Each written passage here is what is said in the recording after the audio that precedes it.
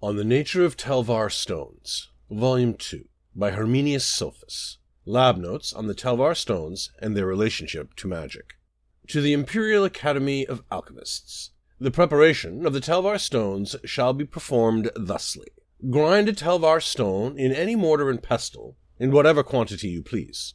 Add filtered water, and distill it in an alembic of expert and scholarly make, separating the vapor for separate study. Pour the powdery soup into a calcinator of inferior quality, and only such, as the natural vugginess of the ramekin made from the simple materials will prevent the entire mixture from turning to ash. Stir, and clear it with an iron ladle, gathering together the whitish curds that swim at the top like rendered fat. When the color of the water is clear no longer, and, in fact, emits a rather odd glow, strew upon it or a pigmentum powder equivalent to the initial quantity of the Telvar stone powder, plus about as much realgar as will lie upon a half-dwemer coin piece of 18 or 20 pebble weight.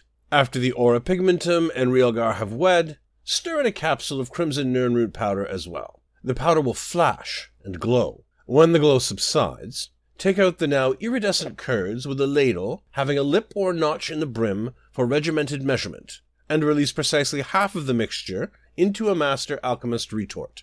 Extract a few small drops of the remaining liquid, and allow it to trickle out of the dropper into a separate phial of purified water.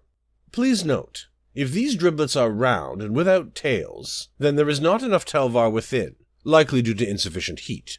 If this indeed is the case, the recipe is lost, and the magicka held in stasis has been released without study. Note that if your assistant is of simple and superstitious mind, this failure may evoke a gentle weeping, as they may believe that some of the essence of creation has been lost. This is, of course, not the case. You should give your assistant a stern rebuke, as any tolerance of this belief will only foster further ignorance.